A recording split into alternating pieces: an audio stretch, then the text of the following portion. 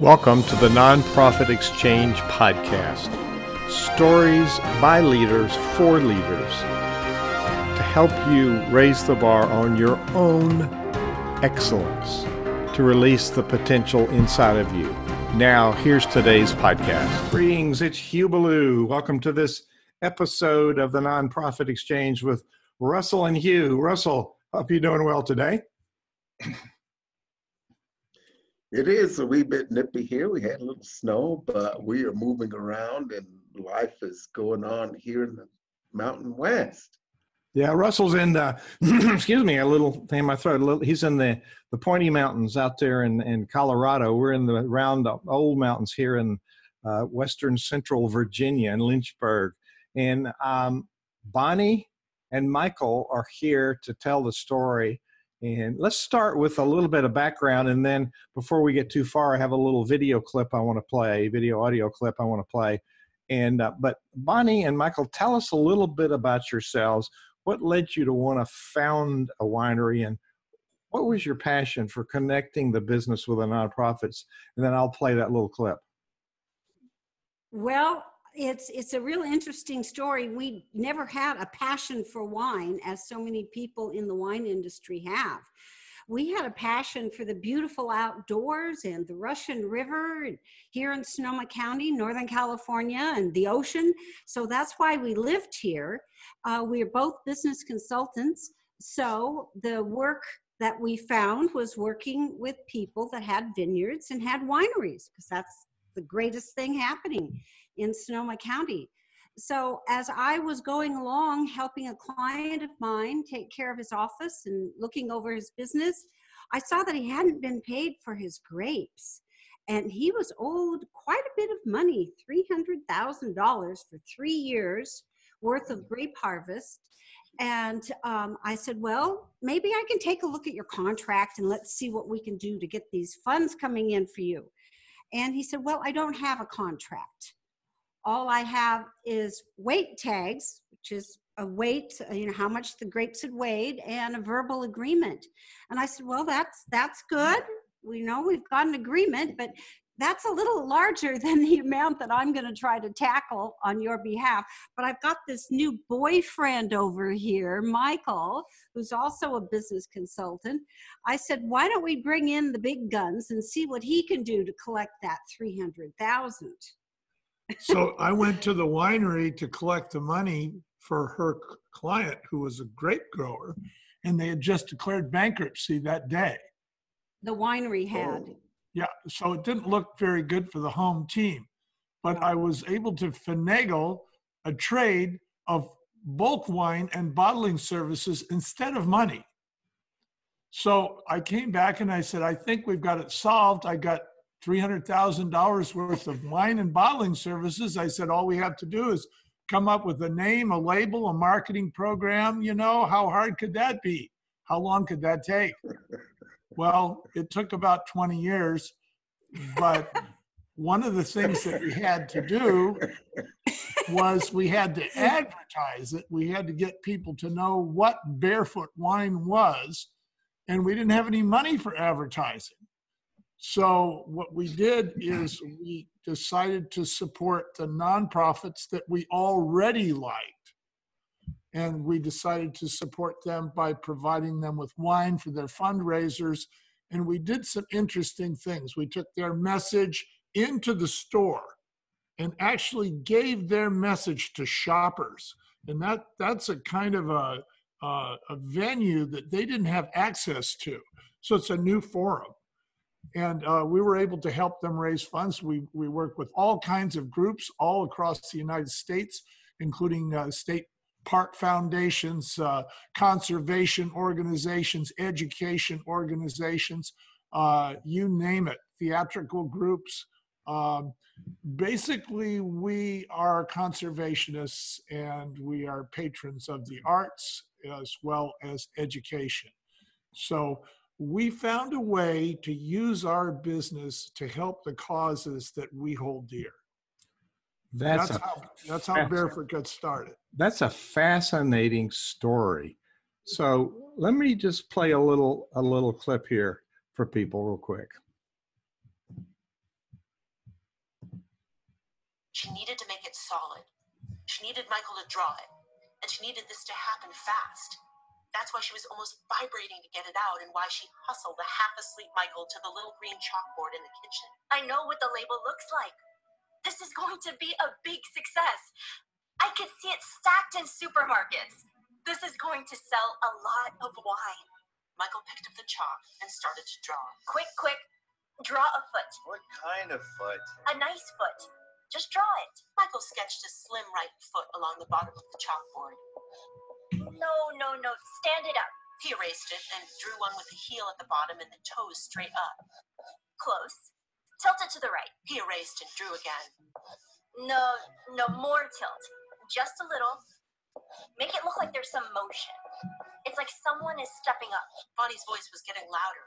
She was talking faster, feeling like this was even more urgent. Her panic was growing. They could not lose this idea. Is that it? By now, the chalkboard had a layer of white dust from all the erased chalk. Really close. The foot should look like an exclamation point, an italicized exclamation point. And give it a little more arch. It got more tilt. It got more arch. How's that? Now write barefoot. Michael put down barefoot next to the angled drawing. Closer. Move it closer. Put the T all the way inside the arch. Bonnie stopped bouncing and looked at it.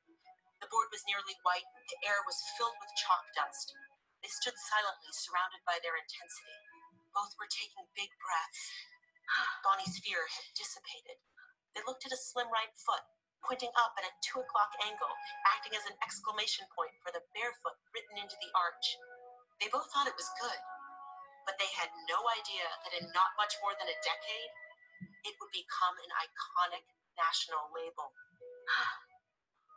There. That's what the label looks like. That's gonna sell a lot of wine. And that's how the label was designed. Oh, that's clever. That is so clever. So let's dig into this this topic that you said that we're going to talk about today. How do you use support for nonprofits to build a commercial brand? So you started talking about that. So just explain what's behind that title and why that's important. Well, the topic really has to do with a challenge that every business faces, and that is, how do you get the word out about your goods and services? Now, most people call that commercial advertising, and they want to see a big advertising budget. But you know, if you are selling a product that is sold in a local area, your targeting is much better if you work with a local group that is in that same area. So in other words, the people at the nonprofit are given a social reason to buy your product, and they know right where it is. They know it's right there in their neighborhood. And this nonprofit already has a following. So many people and companies are going out there looking for a following.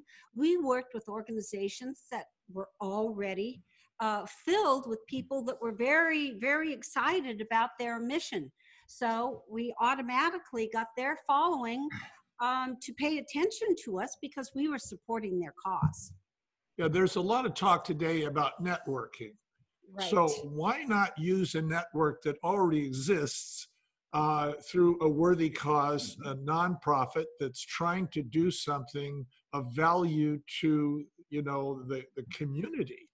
And that's the way we reasoned it out. So we actually got started with one group in San Francisco who was trying to raise money for an after-school park, and they called us up for money because they thought we were rich. Boy, was that a mistake. But we said, look, we don't have any money, but we'll be happy to give you some wine. You can use it for your fundraiser. You know, maybe it'll loosen some people up and they'll write a bigger check. You know, maybe you can auction it off and you can use the money for some swings and slides for your after school park. And they took the wine. I'm sure they were a little disappointed. We didn't write them a check for $50,000. But we noticed that the sales in their neighborhood were increasing dramatically. And when we noticed that, we said, you know, I wonder if this would work in another neighborhood. So we went to another neighborhood and they were doing a creek cleanup and they needed to raise funds for their creek cleanup. So we gave them the products to use for their fundraiser. So this isn't like just giving away product to nonprofits. It's actually a form of marketing where you have to have agreements with the nonprofit as the private company so that the people in the nonprofit can do the things they can do that will help promote your company, and you can do the things that you can do to help promote the nonprofit. And those are tangible things, and we made lists of those things. But many people, they try to support worthy causes, and they say, oh, well, it didn't affect my sales. I didn't see any. Well, they did it wrong. They just flat out did it wrong. You have to ask them, you know, would you announce that we're going to be your sponsor in your newsletter? Oh, yes, we will. That costs us nothing. We'll be happy to do it.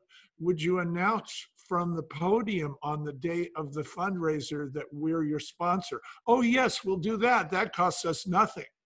Okay.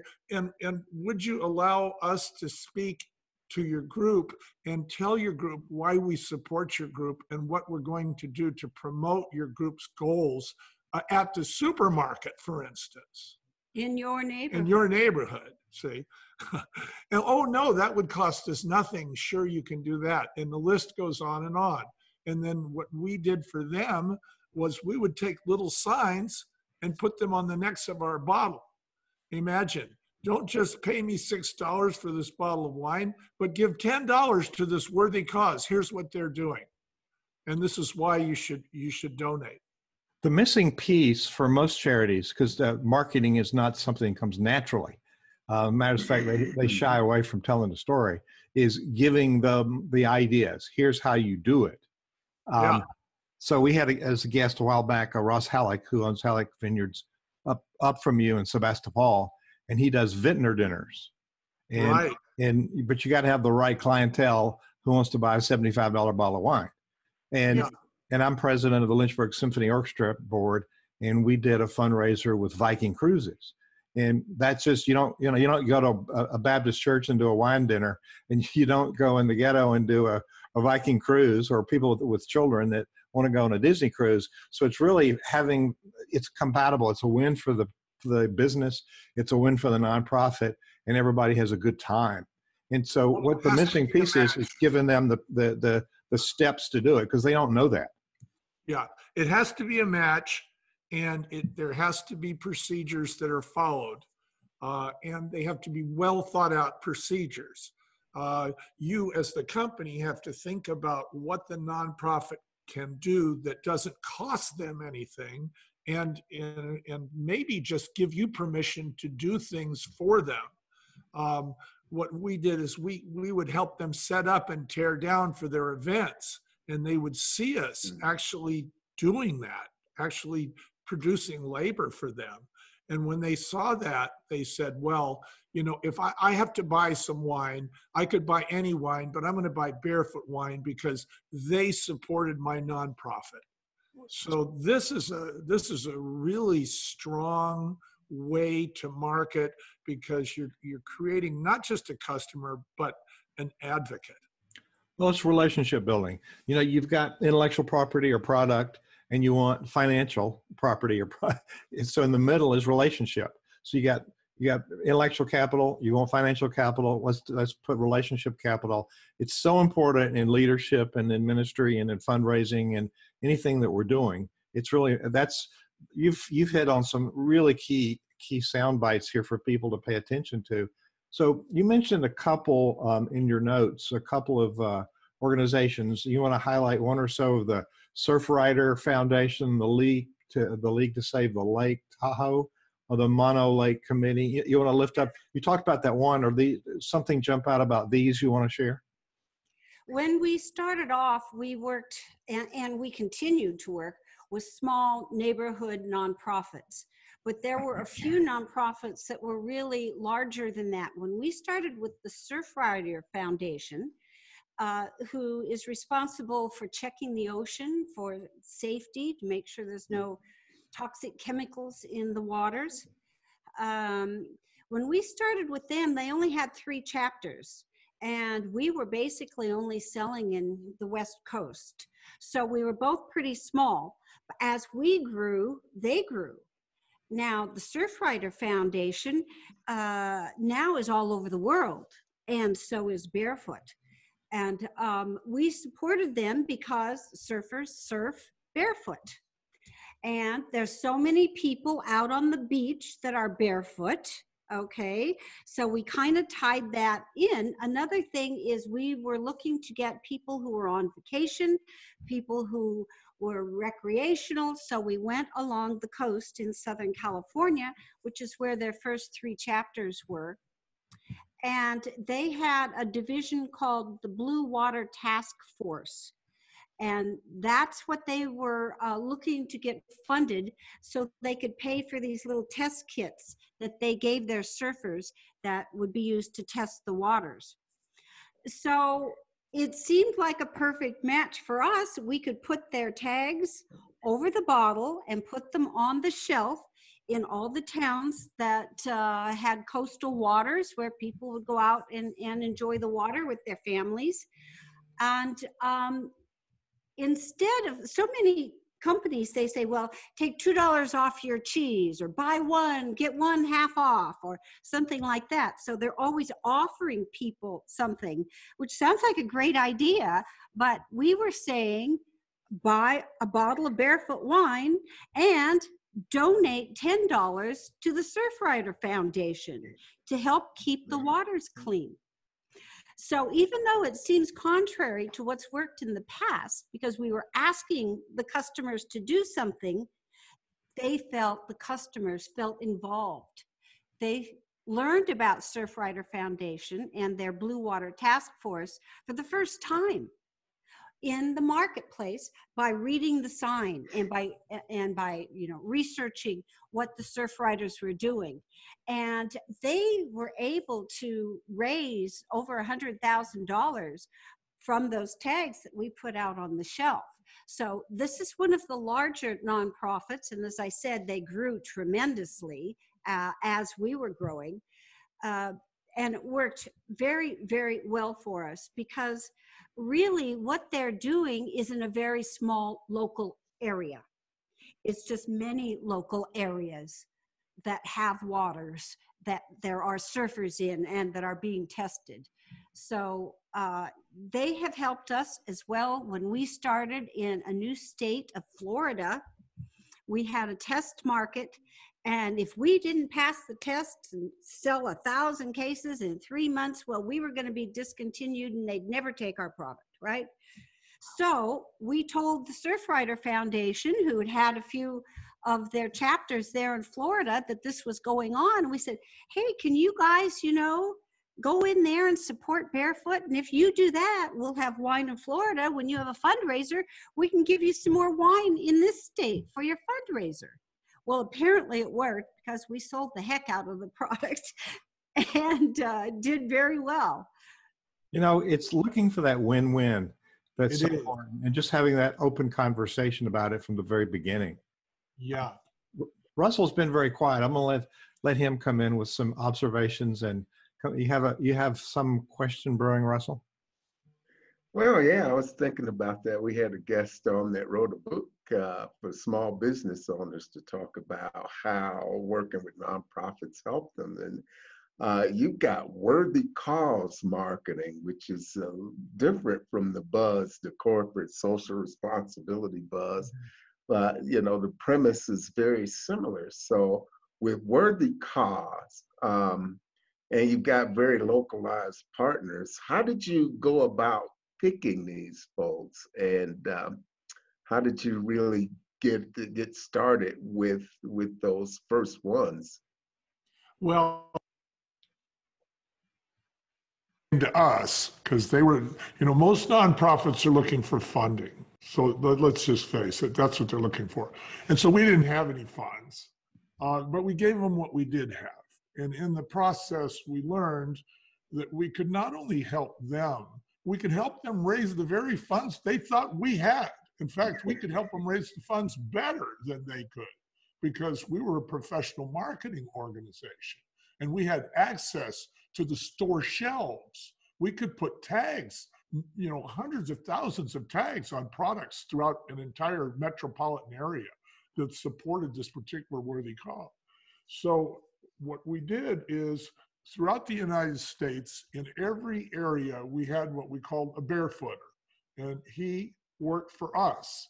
And he was in charge of making sure that the distributors were moving our product along and that the retailers didn't have any problem. But he was also responsible for identifying the local worthy causes in that particular metropolitan area or state that meant something to the residents there, something really important.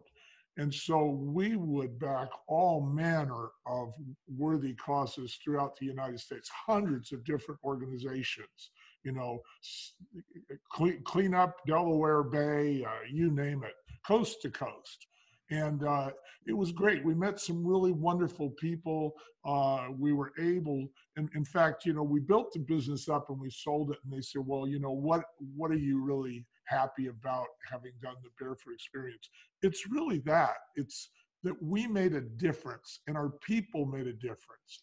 Through supporting the nonprofits in small communities. And you know, the thing is, as an employer, you have to remember that people, especially millennials, they want to make a difference. They want to work for a company that stands for something beside the product that it's selling.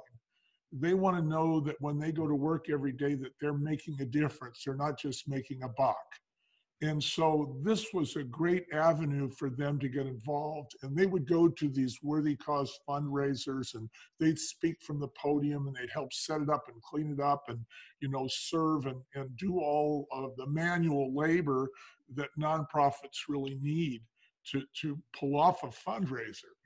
But, you know, once again, it has to be done in a very deliberate fashion. It has to be done, you know, really well thought out. You have to work with the nonprofit. You have to find out what they can do, what they can't do, you know, and, you know, you have to make sure that the members of the nonprofit are people who would buy your product if they had the chance.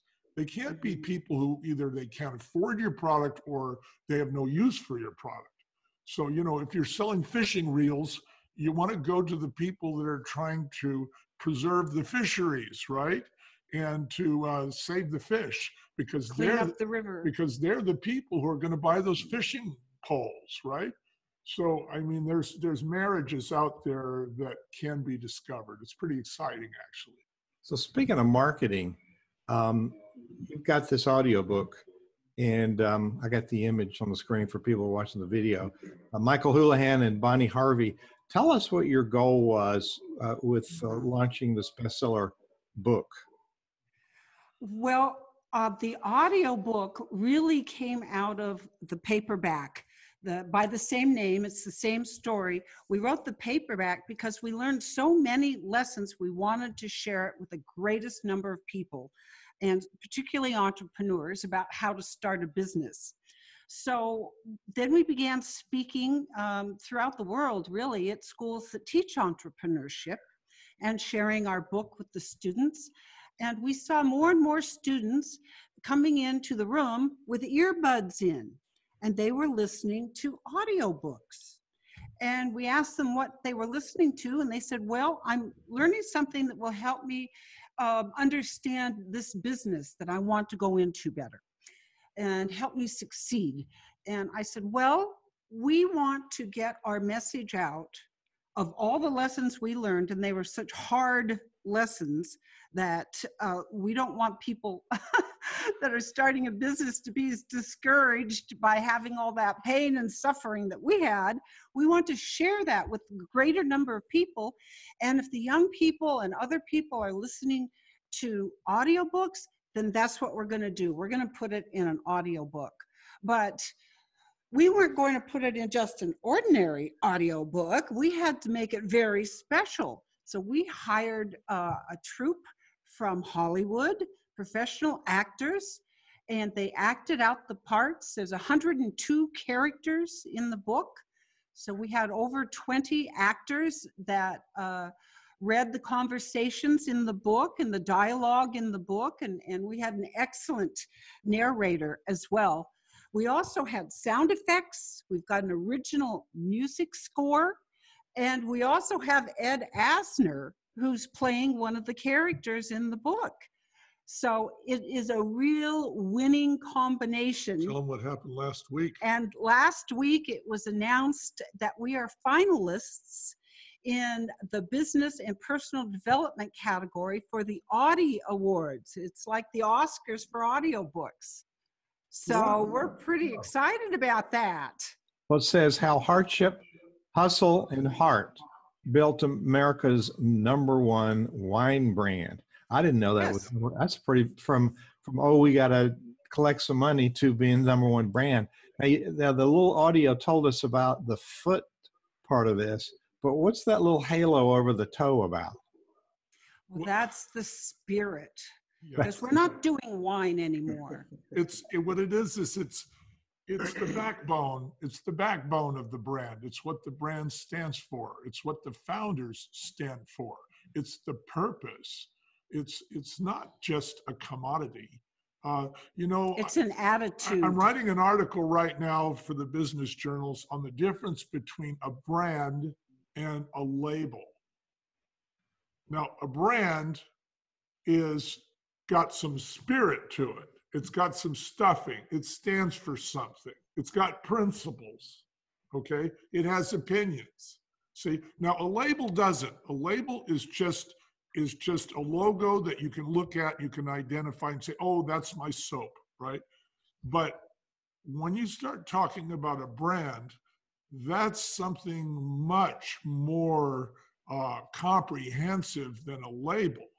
And so we thought, our brand was the foot. And so by giving it a halo, we add that kind of spirituality to the founders and to the brand purpose, and the way that the marketing program was executed to do a good job for everybody, as you call it, the win-win-win. And so, we gave it a halo. We figured it deserved one. And besides, a big toe with a halo is kind of fun. Russell, you want to explore this cause marketing thing or something else? Well, yeah, I was just thinking about that, how you've managed to spread, and it's been sort of like rapid fire, actually, for what you've done. And tell me a little bit about what some of the typical organizations you support look like. What sort of things are in the DNA? Because you pick these organizations as you go through. Tell me what kind of things are sort of in the DNA of the organizations that make the best partners for you. Well, I would say, Russell, they were all underdogs like we were, okay? They were all up against insurmountable odds like we were. And, because they were, we knew that we could work together, and they had spirit too. One group we worked with was the Mono Lake Committee. Mm-hmm. Now, Mono Lake is the second largest saltwater lake in the United States, and it's one of very few. It sits at the doorstep to Yosemite National Park. But the Southern California Water Company was taking the water before it got to the lake, and the lake was drying up. Now, another lake right down the road already dried up because the water company had taken so much water. And they had the legal right to do it. So here these guys are trying to overcome this huge LA water company and all their team of lawyers. And they do it. They win. After many years. It takes them about 25 years. They finally win. But the way they win is they convince everybody in Los Angeles that they only need 1 gallon to flush their toilet, not 7. And so there's not as much demand for the water. Isn't that interesting? And they also get the courts to take a look at this idea of the public trust. Yes, you have a legal right to take this water, but what is the overall implications to the society, you know? And so those are the kinds of issues that we really like. And the Surfrider Foundation, you know, they're up against, you know, the plastic pollution of the oceans, you know, the oil companies, all the stuff that's happening to our beaches. You know, they're running a tough shot. Lake Tahoe, they had the contractors and the builders up there, you know, basically wanting to pollute the lake so that they could make their money fast. But everybody knows that a green lake wouldn't attract anybody to buy those properties anyway. And so it turns out the federal government stepped in at the end. So we like to choose groups that are kind of the underdog, but they're on the right side of history, you see, and that's why we support the LG or LGB or the LGBT. I'll get it out. All those letters, yeah. Yeah, all those letters. They added a Q to the end. Yeah, too, they got a which is Q great. to the end now.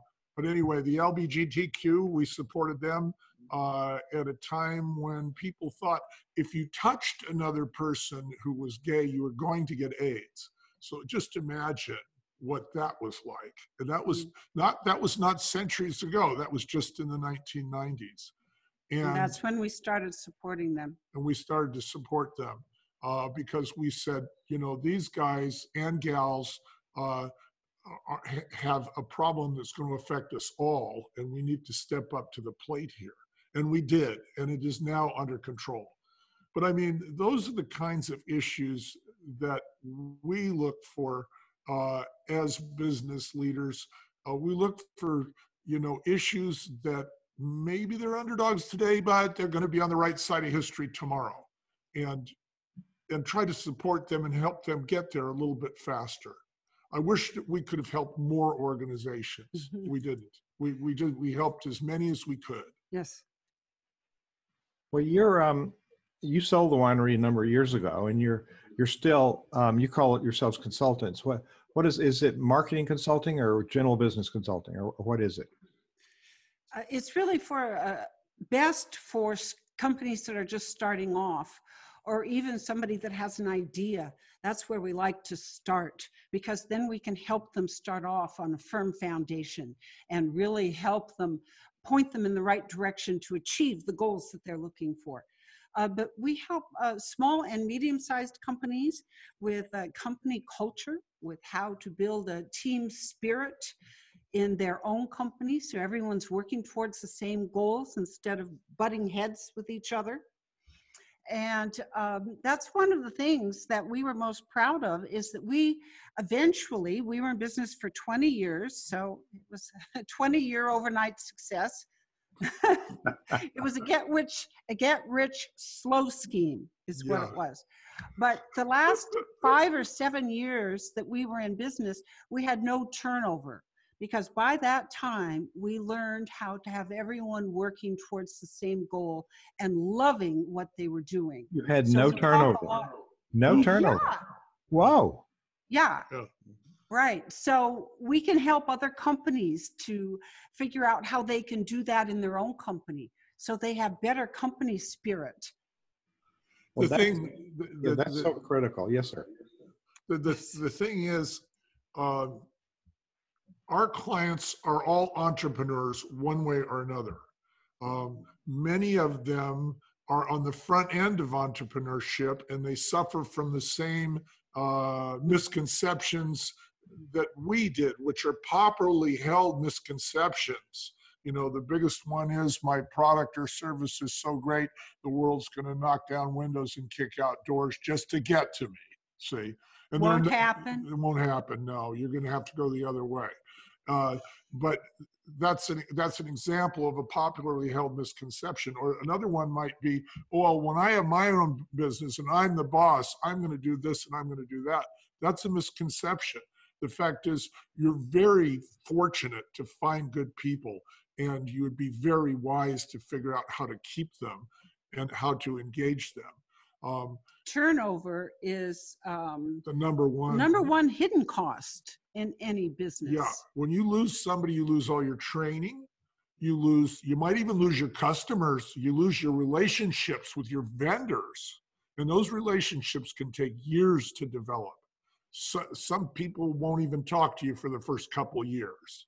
I mean, that's a long time. They finally say, okay, I'll give you a break. So startups, you're looking at entrepreneurs, and Right. really, we work with business startups and we work with nonprofit startups. They're both entrepreneurs. Yeah, they all are all entrepreneurs, and they all face the same problems. One of the problems that we are addressing with what we call business audio theater, you heard the clip. We took the book, we've got the Hollywood actors acting it out. That's because we're living in a generation, the MP3 generation. These are folks who want to listen to it, and they want to listen to a story. They don't want to be lectured to. They want to be immersed in a story, and then they want to draw their own conclusions. So what we're doing now for businesses and for nonprofits is we're taking the founder's story and we're breaking it down of their history. And then we're breaking that out into scripts. And then we're getting characters and actors to play the characters. And we're having action, and we're having music, and we're having sound effects, so that you're able to just be the fly on the wall and see how this person came up with this great idea, or how this great company or this great nonprofit organization was founded. What were their founding principles? Where did they come up with all this? So it gives people a chance to identify with the organization for whom they work, and we believe it makes them more engaged and less likely to leave. Yes. Russell, what are you thinking there? Well, So we can keep and present that in a very entertaining way in story form for the employees, or maybe for their vendors and their customers as well. When people know the story, that's like the spirit behind it. You understand the principles, you understand the struggles, and you understand how it was developed and how it grew into what it is today. And when you have the story, you become more loyal to that company or that product. And that's what we have to offer our audiences today. Keep the spirit alive of the founders. And that's why we call it, hardship, hustle, and heart, because it is hardship. You don't know if you're going to make it. It's not like you're Johnny Paycheck. You are risking everything. You got your credit cards all the way out, or maybe you're a nonprofit. You don't have enough money, to make your payroll or whatever. That's hardship. And to overcome hardship, you have to become creative. You have to become resourceful. And it is that human creativity and resourcefulness that is the magic. And when people hear scenes and listen to stories where solutions are discovered really because of hardship, people tend to say, oh my gosh, look at that. They solved it. Look how they solved it. See, and it opens up, your own intellect. It makes you feel like maybe I could solve a problem like that. Yes. So it's empowering. Empowering. So, people love a good story. It gives us a chance to relate to one another, and story is very important. And this audiobook, I love audiobooks. I mean, I'm in my car a lot, so it gives me a chance to connect. This is sort of how Cinevision gets its message out, by this broadcast, having a podcast where people who may not have time to sit still, everybody can't join us at 2 p.m. Eastern. But, they can go in, they can subscribe, and they can listen to us at any point in time, and it's there Yes. for us, So in bringing all the pieces together, and I remember Ed Asner very well. I mean, some of our younger listeners may not know who Ed Asner is, but how were you able to convince him to become a part of this project, and how far in were you when you decided to do this absolutely remarkable production? Because that's what it is. It's a production that tells a story. And how were you able to pull that together? And what made you decide that this would be the venue that would really get recognition for Barefoot? Mm-hmm. Well, we were out there speaking at colleges and universities, 60 of them, across the United States and around the world. And what they all have in common is they teach entrepreneurship. And I mean, the people in the audience are all ages. Many people, they're corporate executives, but they want to start their own business. So they decide to go to school to see what they can find out about entrepreneurship. And here's Michael and Bonnie talking to them about some real hard knocks experiences. And we realized, like you said, people like story. And when a person listens to a story, if I say to you, John walked into the office and pulled up a chair, your brain goes out and grabs a chair from your own memory. Your brain goes out and grabs a picture of an office from your own memory. And now you have participated in the story, you see, because you are creating the scene in your mind. That helps you remember it. And, we got really excited when we saw some of these old posters, from the RCA Victor days, where the family was sitting around in the living room. This is before television, back in the 1940s, right?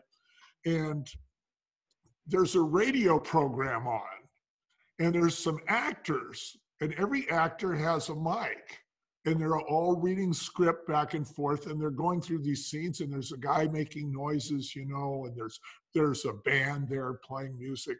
So it's quite a production. And we thought to ourselves, look at how those people are transfixed looking at the speaker on that radio box. Right. There's no video there. There's just a pattern of material.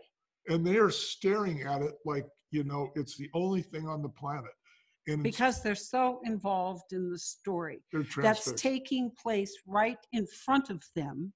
So it's like 3D audio. Yeah. And the 3D is your own participation in the story because you're seeing it in your mind.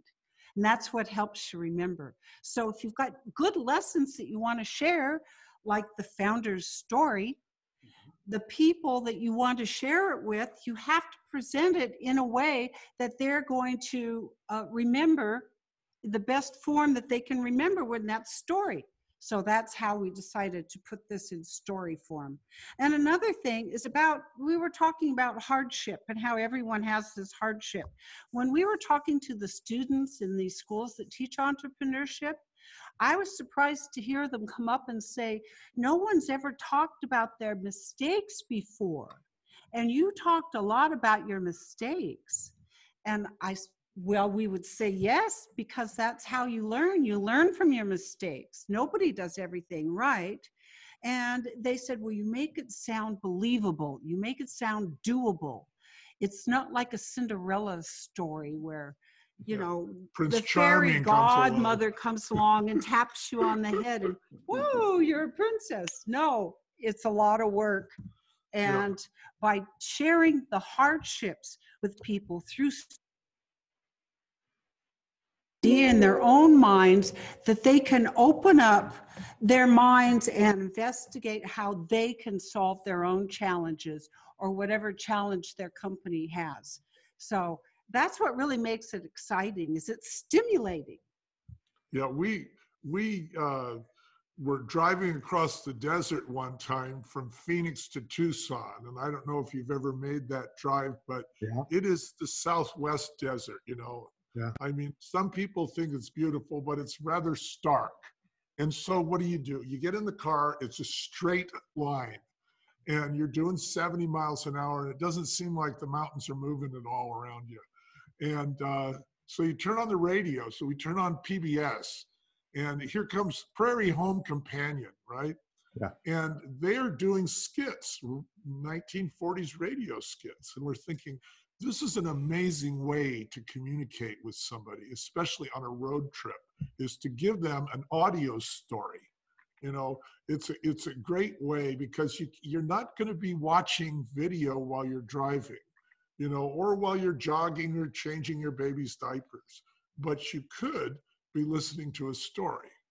So yeah, those are all the reasons why we chose it. We think it's the future. We think it's the way things are going to go. You know, it is involved. You have to really think it out. I mean, it's just one notch below a movie. You don't have to set up the sets and everything, and you don't have the makeup, and you don't have the wardrobe and everything, but you do have the skits. You have the dialogue. You know, you got the intonation, all of that stuff. And we're very, very fortunate to have met up with Matt Weinglass of Sherwood Productions and his Sherwood team, who are expert at this, and they produce real movies and have received awards for producing real movies. And animation as well. And animation's interesting too, because that's all intonation and voice. So we felt that we had a good team, and so we did it. And we're just thrilled to be one of the 5 nominees in the world for Best Business Audiobook of the Year. That's a great story. We're winding down to our last 7 minutes of the interview. So Russell, it jumps out to me that these folks are primarily problem solvers. You know, here's a problem, here's some assets, how do we put it together? But it also jumps out at me is we spend a lot of energy helping people overcome the name nonprofit. You know, it's a lie. And so we really need to learn some really good business principles. And really what you've discovered is where there's abundance, where you have lack of imagination, there's, you know, you got this asset, let's put it together, and you have abundance. So help us share with nonprofits, how could they benefit from some worthy cause marketing as they're rethinking their presence in the world and fundraising?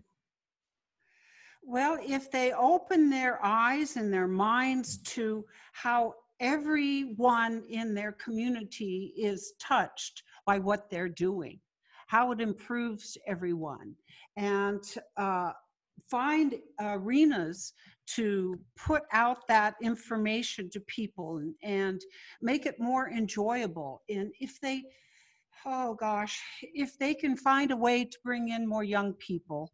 Michael and I support a lot of nonprofits, and we go to their events.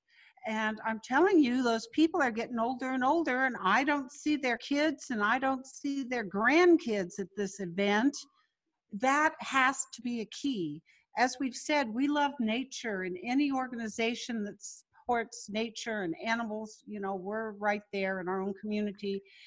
And there's a lot of kids in Sonoma County, right here in Sonoma County, that haven't been out to the country, that have never been camping, and some have actually never even been to the ocean. Wow. We have some nonprofits that are working with school kids, and they're introducing them to nature. And I think that is really important to bring more young people in. And another piece of advice that I would give nonprofits is, yes, they need money, but they tend to filter out companies that can help them in ways that might be more important than money, just because they can't get money from them. So I ask that the nonprofits be a little more open-minded and realize that there's a lot of work to do out there to really raise funds, to really run a nonprofit organization, and you need all the help you can get. And as Bonnie says, looking for new venues to get the word out. Imagine, we took the Surfrider message to moms who had 2 kids who were pushing a cart in a grocery store. Well, that's access to a whole venue that they never had access to before. Yes.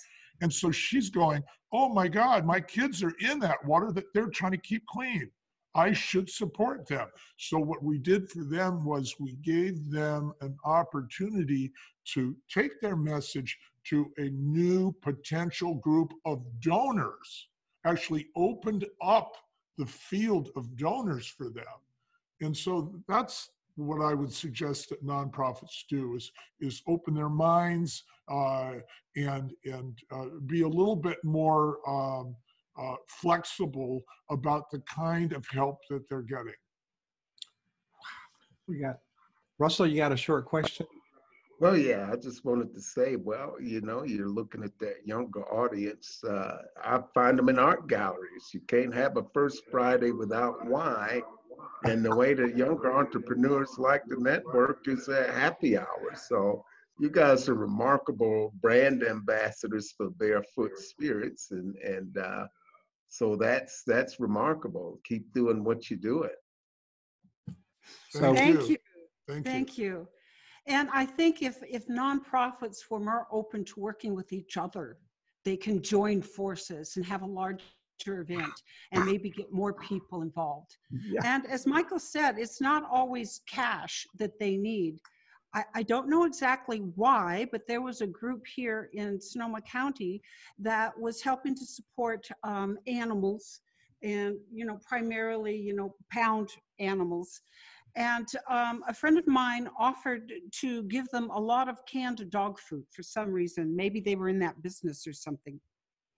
And they said, no, we only want money. We only want cash. Well, maybe you guys know more about the reason that would happen than I can think of, but certainly they need people on their staff that realize that they need a lot of things that, yes, money can buy, but a lot of people have things like a home where we have here, we've had nonprofits here to have their fundraisers.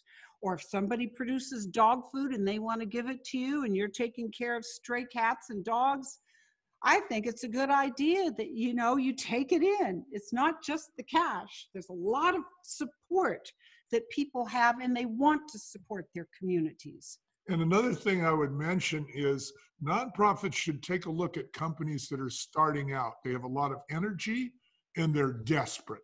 They don't have the money for advertising. So this can be a great opportunity for the nonprofit to say, look, you know, we've got 2,000 members here, you know, maybe some of them would be interested in buying your products. Why don't you help us out? Here's what we need. And you'd be surprised what can be done. But yeah, it's open-mindedness. Yeah, open-minded. And an open heart. And big picture. Look at the big picture. Those are rare attributes, I do say, but they're so critical. There's been that's a good idea. So I'm going to do a sponsor moment here, and then I'm going to throw it back to Bonnie and Michael. Do you have another closing thought or a tip or maybe a challenge for people today? Just a short closer before Russell ends this really helpful interview. So we want to thank you so much. This is our magazine, Nonprofit Performance 360 magazine. This particular issue that was our last issue is on branding. And the woman on the front used to work for Virgin, and she has a brand called Twist and a book called Twist, and was a wonderful guest on our podcast. And each issue is full of really helpful articles about the topic of the issue. And we do several issues a year, but we stay in touch with our tribe. Our tribe is those people leading organizations. They're nonprofit leaders, organizational leaders, clergy. And we give them resources to build their culture, to build their vision, to keep from burning out. That's one of the top challenges for leaders today is the burnout. So we stay in touch with one of our sponsors is WordSprint. WordSprint is a mail house. They print the magazine, high quality printing, but they put it in people's hands. And so we stay in touch with our donors, with our tribe, because they know what we're doing. So it's 30% the message, 30% the person, and 30% the regularity of the communication. 10% is the appearance. It needs to look good, but if we're too frivolous, it kind of works against us. So top of mind marketing, the wordsprint.com is where you find out about their services. And they have 2.5 million mailings for 2 decades. And they can show you how regular mailings, putting something in people's hands, keeps your donors donating, keeps your team active, and keeps people talking about the good work that you're doing. So develop your story, but make sure you share it with people. Wordsprint.com. Bill Gilmer and his team can really bring you lots of value, and there's no harm, there's no cost in dialing them up and saying, what do you know and what can I learn? So Bonnie and Michael, this has been inspiring today. We'll have it transcribed in a few days, and the podcast goes live in a few days. What do you want to leave people with, a tip or a challenge today? Well, just as you've said, people love story and they remember story. And everyone's got a story to tell. So for the founders out there and the leaders out there, we want to help you preserve your legacy. So connect with us at www.thebarefootspirit.com. And I would like to leave people with the idea that if they get the Barefoot Spirit and listen to it on their next road trip, I guarantee they're going to get a lot of great ideas that they're going to be able to apply right to their organization, whether it's a for-profit or a nonprofit. And we would love you to come back and tell us some of those ideas. Again, this is not a list. This is not a lecture. This is not a textbook. It's stories, and they're fun, and they're surprising. And that's at barefootaudiobook.com, and you can get a sample. Yeah. We'll put that on the page, and you have, I want to repeat your URL, thebarefootspirit.com, which is also on the page, and consumerbrandbuilders.com. Russell. Well, it's been a remarkable journey. Thank you both for joining us and for the work you do. And thank you to all the nonprofit leaders who are out there who listen to this broadcast every week. We are here every Tuesday at 2 p.m. Eastern Time with the Nonprofit Exchange, where we bring you brilliant people like Michael and Bonnie, thought leaders from all walks of life all over the country who are doing things to build remarkable brands, remarkable organizations, and just like you, making an impact in the lives of people in their communities. You can join us here, or if you can't join us here every week, not to worry. This broadcast, the Nonprofit Exchange, is available on iTunes and Stitcher. So subscribe today so that you never miss an episode. Come to the CenterVision Leadership website, centervisionleadership.org, the community for community builders. When you get to our homepage, big blue button in the corner that says Join Today. And we look forward to having you join us for conversations and looking at all of our resources. Thanks again to Bill Gilmer and his team. You did mention that you had written an article that probably had Sandy dancing around her computer because she will probably contact you for one. So she's our acquisitions editor for the Nonprofit Performance 360 magazine. So, and you can find that on Apple too. Thank you all very much for all the work that you do. We will see you again next week at the same time for the Nonprofit Exchange.